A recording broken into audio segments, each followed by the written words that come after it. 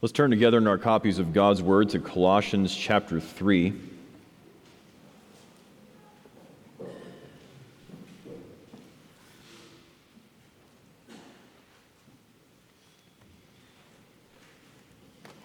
Looking this evening at verses 3 and 4 especially.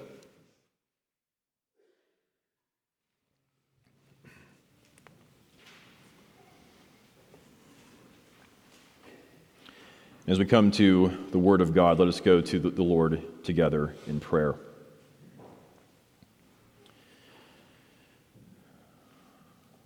Our great God, we bow before you in humility, in adoration, and in utter, deep dependence. For we are poor sinners, we are poor creatures who could have no good apart from you. And we hold out the empty hands of faith, begging that you would fill us, that you would cause us to see Jesus Christ crucified, raised, reigning, and returning in the pages of his life-giving word now. Work convicting, converting power in the preaching of your word, and work comforting, conforming, transforming power in the same preaching of your word, that sinners would come to Jesus Christ and saints would grow in his grace.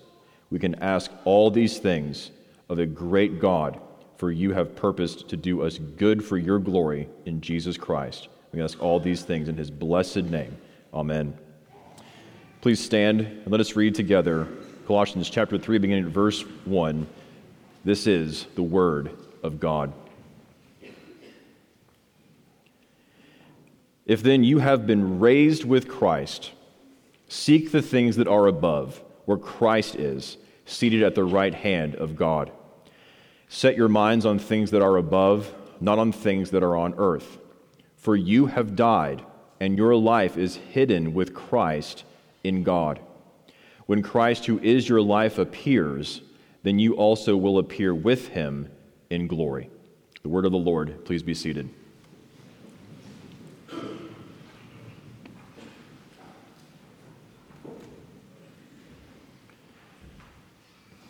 Dear congregation, as you are confronted by your own remaining corruption and discouraged by it, as you are beset with many weaknesses and all the assaults of the evil one, come with me and drink deeply of the fountain of grace that is yours in Jesus Christ, yours right now for your comfort and encouragement in him. We saw last time that resurrection with Jesus Christ is the controlling thought in verses 1 through 4. That's why we're continuing this evening in part 2 of that, seeing how Paul unpacks these things in verses 3 and 4. When Jesus Christ was raised from the dead, Paul is emphasizing here that not so much that Jesus did that for us on our behalf in a separate manner, though all that is true and Paul unpacks those things in other places. Paul's thought here is not that Christ was raised for you, but that you were raised with him in his resurrection. So close, so tight, and inseparable is the believer's union with Jesus Christ. It permeates this passage. Let it permeate our lives here below. So let us pick up where we left off last time and begin in verse 3 with that opening thought in verse 3, for you have died. Paul can go back and forth between resurrection with Christ and death with Christ because Jesus Christ, in all of his work, in both his estates of humiliation and exaltation, are for you, believer, and all that he did for you, you did with him, and it benefits you now and forever. Verse 3, you have died. That is a completed action. And Paul is unpacking here more what he mentioned earlier in chapter 2, verse 20 and following. If with Christ you died to the elemental spirits of the world, why, as if you were still alive in the world, do you submit to regulations, to this worldly regulations that the Colossians were dealing with? Here and in other parts of his letters, Paul presses home to the believer the freedom that union with Christ in his death brings. Romans chapter 6, the believer's death with Christ in his death means freedom from sin's enslaving power and lordship. The chains of sin, the lordship of sin over your heart and life that compelled you to do nothing but sin, union with Christ in his death frees you from sin's lordship. Romans 6, verse 2. How can we who died to sin still live in it? That's one aspect of the freedom that death with Jesus Christ in his death brings. In Galatians especially, Paul brings out how death with Christ means freedom from the law. Now, as we've already seen in Colossians, as we'll see more in the latter half of chapter 3, the law is the delight of the believer as we've been set free to keep the law in humble gratitude and as the guide of our life in communion with God. But Paul does emphasize elsewhere in his epistles the freedom that the believer has from the law in these ways. The believer is free from the law as a covenant of works. That is to say that it is not up to you to keep the law to earn your right standing with God. You do not come to God in the merits of your own law keeping, since as a sinner that is utterly impossible. Union with Christ in his death frees us from that liability because Jesus has kept the law in fullness for us, and his obedience is transferred to you, and it is not up to you to keep the law for your right standing and your eternal inheritance before God. We are freed from the law with respect to its curse as well. Another reason it's impossible for us to earn eternal life by our law keeping, we have broken that law. And the curse of the law means that there is a penalty that must come to lawbreakers, eternal conscious torment for breaking the law of the eternal and infinitely holy God. But praise God, our Savior Jesus has taken that curse upon himself, and because he has exhausted that penalty, has died in our place and suffered the condemning wrath of God in our place and for our sakes, we no longer are under the curse of the law, but know the law only as blessing and guide and friend in communion with God.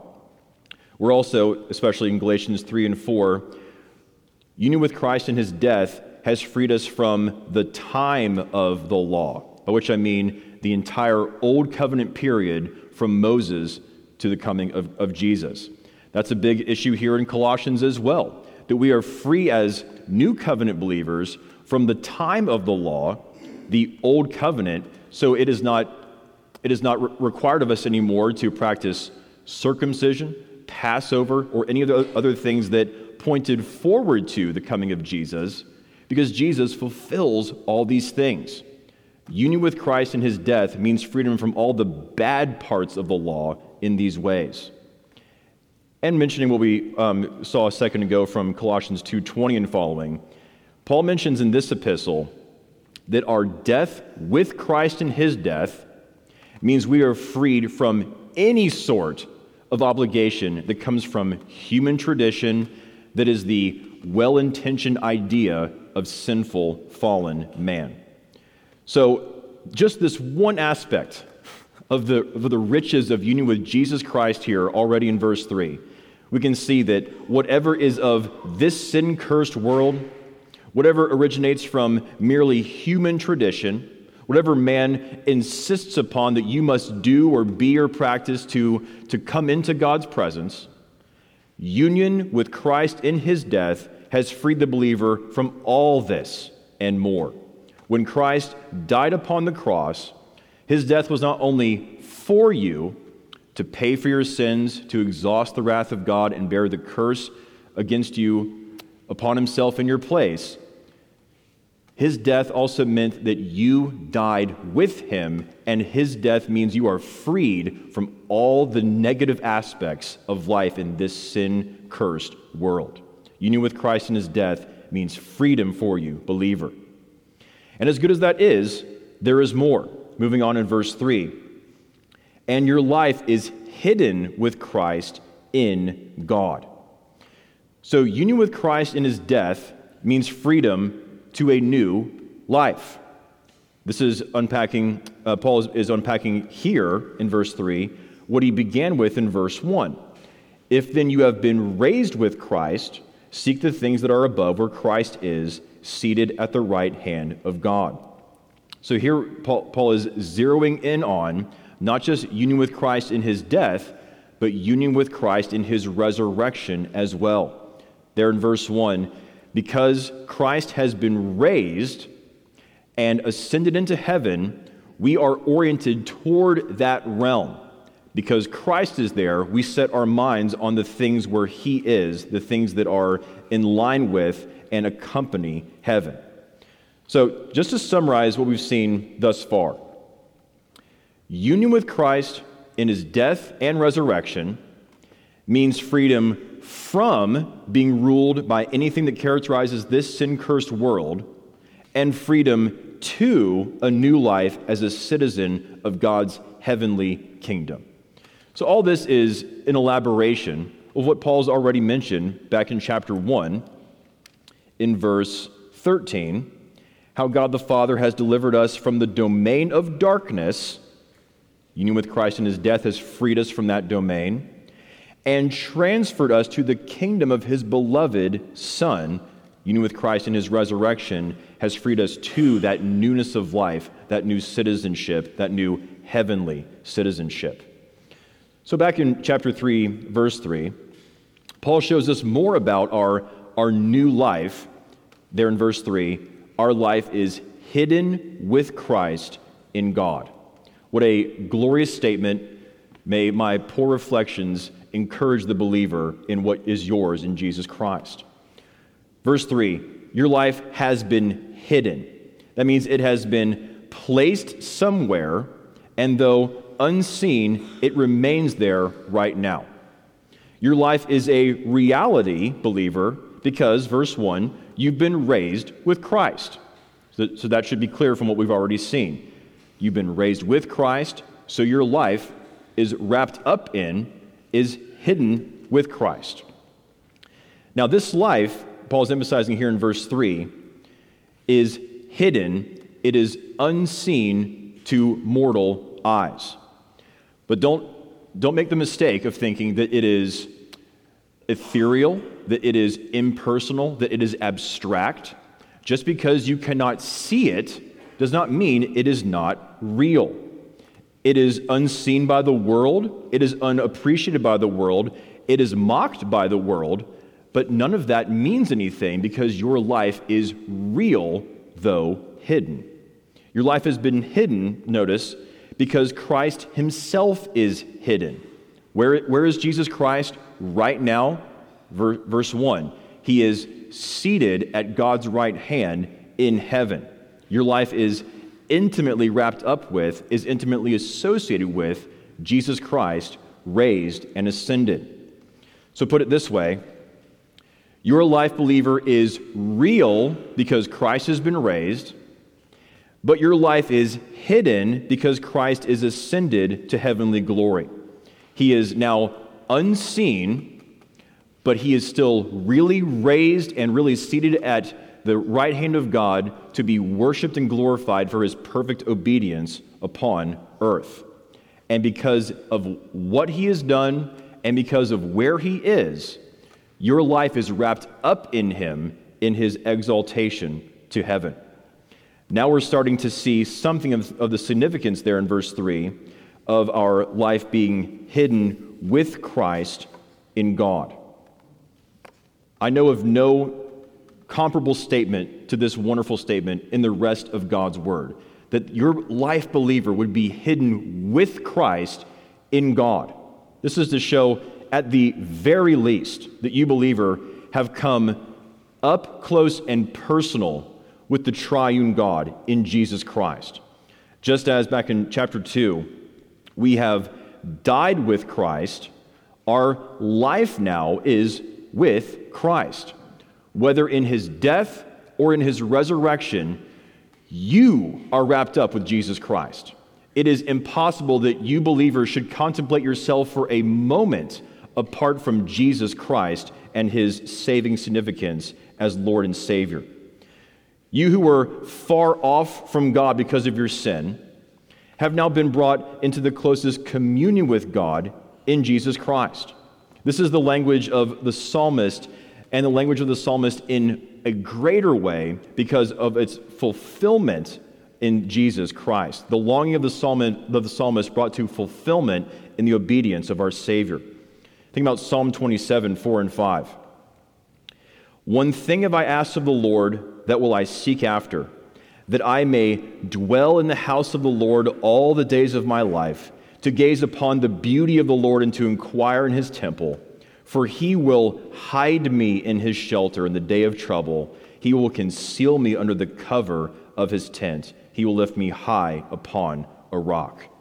Did you hear there how the psalmist is talking about being hidden and dwelling in the presence of his Lord and Savior? Also Psalm 31:20. In the cover of your presence, you hide them from the plots of men. You store them in your shelter from the strife of tongues. So both those psalms emphasizing what Paul is unpacking here, that even though our life is hidden, where is it hidden? It is hidden in the closest possible communion with God himself.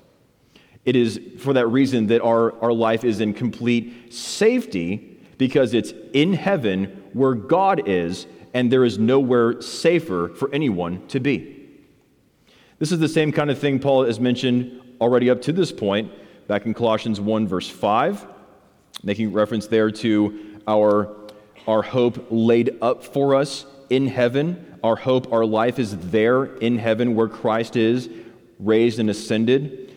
Then further on in Colossians 1, verse 12 and following, making reference to our share in the inheritance of the saints in light.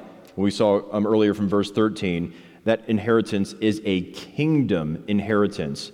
And what is central in a kingdom? The King, our King, Jesus Christ. And even though our life is unseen and hidden, it is intimately wrapped up with our King, Jesus Christ. And even though we can't see it, it is real and it is glorious and it is ours even now. Our heavenly inheritance, our heavenly life, though it is hidden, is what Jesus himself talks about in Matthew 6, how our treasures are in heaven, where neither moth nor rust destroys, and where thieves do not break in and steal. So the fact that your life, believer, is hidden with Christ in God means what Christ himself says, that it will not waste away from moth nor rust. It is not liable to mortality and breaking down and losing value. And it is a place where no thief can break in and steal to make it his own, taking it from you. It is in the completely most safe place imaginable. It is locked up in an otherworldly vault for you. It's what Peter talks about in 1 Peter 1, how the believer has been born again to a living hope through the resurrection of Jesus Christ from the dead, to an inheritance that is imperishable, undefiled, and unfading, kept in heaven for you. And Peter goes on there in the first chapter of his first epistle to emphasize not only is your life inheritance kept in heaven for you, but you are kept for it. So that it is impossible that you should show up and it not be there, or that you should not show up and it would still be there and be for someone else. The inheritance is kept for you, and you are kept for it. Your life is hidden with Christ in God. The world does not see your life. You and I do not see it, at least in fullness, yet. But if you are in Christ, believer, please appreciate this. You have a richness, an inheritance, a life beyond your wildest imagination. And Paul does not stop there. Moving on in verse 4. When Christ, who is your life, appears, then you also will appear with him in glory. So let's just trace out this life, this theme of life so far. What have you noticed, believer, about your life here in this passage? Verse 1, you have been raised with Christ, that is resurrection life already in his resurrection. Verse 2, You are to live out that life by focusing on the realm of that life of heaven.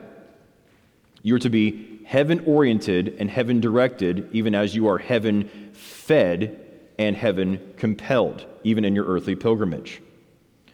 Verse 3, we just saw, our life is hidden with Christ in God.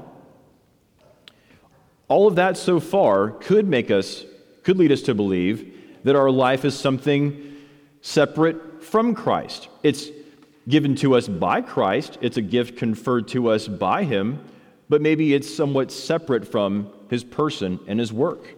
Just as I can give you some money and it would be separate from me. What Paul says here in verse 4 removes all doubt to show that our life is wrapped up intimately, personally with Jesus Christ in verse 4 to say what? Christ is your life. He is your life. Not that Christ gives you life, that's true in a sense. He is your life, believer. This is even better than the best, even the God-given gift of union and communion, the gift of marriage. What do we know about marriage from God's Word? Genesis 2, Ephesians 5, and other places. It is a mystery, Paul says in Ephesians 5, of a one flesh union, where two are made one. Not that each personality is fused into the other. Husband and wife do not morph into each other. Distinction of personality is maintained. But it is the closest union imaginable in this life. What we see here in verse 4, summarizing all that we've seen up to this point in this paragraph, is that union with Christ is a bond of communion that transcends even marriage, even the God-given institution of marriage. You see, with marriage, there is no justification for me to say, Ellie is my life, or for her to say, Adam is my life. And the bond of marriage will be severed in death. But this bond of union with Jesus Christ is a bond that cannot be severed because Jesus has died to make it unseverable. It is a bond that cannot be severed because Jesus Christ cannot die again as raised from the dead. It is just as impossible for you, believer, to be separated from Christ as it is for Christ to be dethroned and to die again. This bond of union with Jesus Christ transcends even the God-given institution of marriage. It transcends the institution of marriage also in saying that even though we are not Christ and Christ is not us, we are the saved and He is our Savior, and that is never reversed or reversible. The intimacy is more intimate in this bond of union because Christ does not just give you life, He is your life, believer. Paul speaks this way in multiple places. Put this all together. Philippians 1:21. For me to live is Christ, and to die is gain. Not for me to live is to serve Christ. That's good and true and noteworthy. For me to live is Christ. Galatians 4:19. Speaking to the Galatians in false teaching there, my little children, for whom I am again in the anguish of childbirth until what? Christ is formed in you. The part of the sadness, Paul's sadness of the Galatians being under the false teaching of the Judaizers of adding works to faith in Christ, is that they were living in such a way that Christ was not being formed in them. They were giving themselves to the immaturity and the foolishness and the sin of the Judaizers. Christ being formed in you, that is part of the believer's identity. Or Ephesians 4:20. as Paul tells them, that is not the way you learned Christ. Do we ever think and speak this way? Not learning about Christ, though that has its place, learning Christ. Again, the closest, most intimate association of Christ and the Christian in the Christian's union with him. Galatians 2:19 and 20. For through the law I died to the law, so that I might live to God. I have been crucified with Christ. It is no longer I who live, but Christ who lives in me. And the life I now live in the flesh, I live by faith in the Son of God who loved me and gave himself for me. So there, at the very least, Christ lives in me. I am united to him, and without one morphing or fusing into the other, distinction of personal identity retained, Christ is in me, I am in him, and he has not only given me life, he is my life. He is what I live for. He is my strength and my song. Union with Christ brings you, believer, into the deepest bond of fellowship with him, deeper than any other bond that even God himself has given in this life. While remaining the infinite, eternal, and unchangeable God, he gives himself to us in a bond of union that can never be severed. This is the fulfillment of, again, the psalmist's longing. Psalm 16:11. You make known to me the path of life. In your presence there is fullness of joy. At your right hand are pleasures forevermore. Psalm 25:14. The friendship of the Lord is for those who fear him, and he makes known to them his covenant. That is the essence of covenant fellowship with God in Jesus Christ, not just of master and slave, though that is true, not just of husband and wife, father and son, whatever other image we can give to show the glory and the richness of this bond. It is also that the unchangeable God, the God who is in need of nothing and no one, would give himself as friend to poor sinners such as us.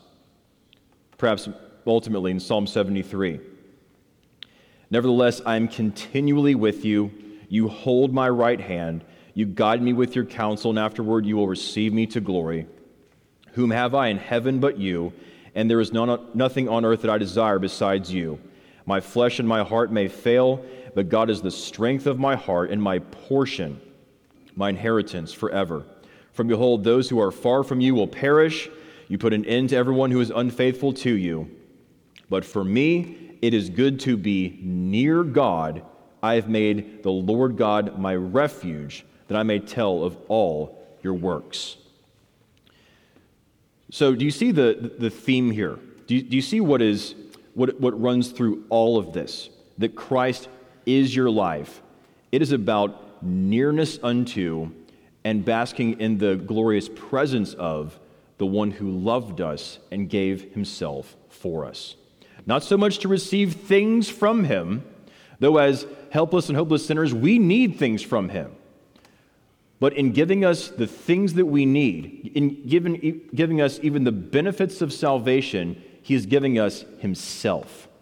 It is about person-to-person fellowship. That is the essence of union with Christ in the covenant of grace. Augustine captured this in his Confessions. Listen to this unpacking of Christ being your life. When Augustine says, "Who then are you, my God? What I ask but God who is Lord? For who is the Lord but the Lord? Or who is God but our God? Most high, utterly good, utterly powerful, most omnipotent, most merciful and most just, deeply hidden yet most intimately present, perfection of both beauty and strength, stable and incomprehensible, immutable and yet changing all things, never new, never old, making everything new and leading the proud to be old without their knowledge, always active, always in repose, gathering to yourself but not in need, supporting and filling and protecting, creating and nurturing and bringing to maturity, seeking even though to you nothing is lacking. You love without burning. You are jealous in a way that is free of anxiety. You repent without the pain of regret. You are wrathful and remain tranquil. You will a change without any change in your design. You recover what you find, yet have never lost. Never in any need, you rejoice in your gains. You are never avaricious, yet you require interest. We pay you more than you require, so as to make you our debtor, yet who has anything which does not belong to you? You pay off debts, though owing nothing to anyone. You cancel debts and incur no loss. But in these words, what have I said? My God, my life, my holy sweetness. What has anyone achieved in words when he speaks about you? Yet woe to those who are silent about you, because though loquacious with many words, they have nothing to say. And this is the feeling I'm having right now to try and articulate something of these glories now. What can we possibly say about the infinite depths of riches that are ours in union with Jesus Christ? All of this shows that as amazing as what we have in Christ now is, our heart's longing is that our life would no longer be hidden, but revealed. That's what we see in the rest of verse 4, that Christ, who is our life, when he appears, then you also will appear with him in glory. So as we look back to union with Christ in his death, which frees us from sin, union with Christ in his resurrection, which gives us newness of life, union with him in his ascension, which brings us to God, we are united not just to the Christ who has died, been raised, who is reigning, but also to the one who is coming. And notice the link, the inseparable binding of Christ to the Christian there in verse 4. As we've already seen, he is our life, and his appearance at the end of history means the appearance of our life with him in glory, so that what we have now hidden will be openly and publicly revealed. What you have now, believer, unseen, you and all creation will see at his blessed coming. What you have that is unseen to eyes is present to faith, and it will be present openly and publicly when he is revealed and brings in the new heavens and new earth where righteousness dwells, that where he is, you may be also. This is the longing fulfilled in what we see in Song of Solomon and in Revelation. Think about the lovers in Song of Solomon. He and she go back and forth. Husband and wife go back and forth in praising one another, in desiring one another. There is obvious distance between them. There is obvious distance that they want to close, to be with each other. And how does Song of Solomon end? Song of Solomon ends with the bride saying, "Make haste, my beloved." And in the book of Revelation, it is not the bride, but the bridegroom who responds saying, "Surely I am coming soon." So this long distance relationship that we have right now, better than nothing, Christ himself is not satisfied with it. He will come to get his bride, to bring her to his banqueting table, that we may see him face to face and dine with him in that glorious heavenly banquet where he will be our all in all. That is what will happen at the coming of Christ at the end of this age. He will be unveiled from heaven, and the life that is ours with him, the life, he who is our life, will be unveiled in glory. Glory there is significant. What do we have now instead of glory? we have suffering. This is Romans 8:17. That the proof of our adoption, of our belonging to God, knowing Him as our Father and belonging to Him as His children in Jesus Christ, the proof of our adoption now is suffering with Christ. But that is inseparably joined to the future when we will receive not suffering but glory with Christ. So the revelation here in verse 4 of our life in glory means that our suffering will have come to its fruition and fulfillment. This life is cross-bearing. The life to come is reception of crown. This life is suffering with Christ. The life to come is glory with Christ. This life is life hidden in heaven. The life to come is that same life open and displayed publicly and exposed for us to see and for us to enjoy in fullness when we see Him face to face. So to put this all together, verses 1 through 4, have you noticed that Paul cannot talk about the Christian without talking about Christ? When Christ died, you died with Him. When Christ rose from the dead, you were raised with Him. When Christ ascended into heaven, He took you there to bring you near unto God. And even though this is not seen by us, even though we have not witnessed any of these things with our own eyes, don't let that lead you to believe that this is a metaphor or religious propaganda. This is all gloriously true of you because Jesus has done this all for you. And when Christ comes in glory, all that you have in Him now will be openly and publicly revealed. What is hidden will be unveiled. Bodily resurrection will match up with the resurrection life that is already yours and the core of your being now. No more remaining corruption in your heart. And that open unveiling of your life will include that new environment, the new heavens and new earth, where we will dwell with God to glorify and enjoy Him fully and in perfection. So, believer, don't think about yourself apart from Christ. Paul can't do it. Never think about yourself apart from who you are in Jesus Christ.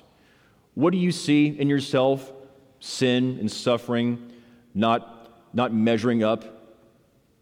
Get in line. That's all of us. In ourselves, we are worse than we know. But in Christ, we are infinitely, gloriously rich. And that's only the beginning. It will be greater when we see Him face to face. This is all summarized wonderfully for us in Larger Catechism 90. And with this I close. What shall be done to the righteous at the day of judgment?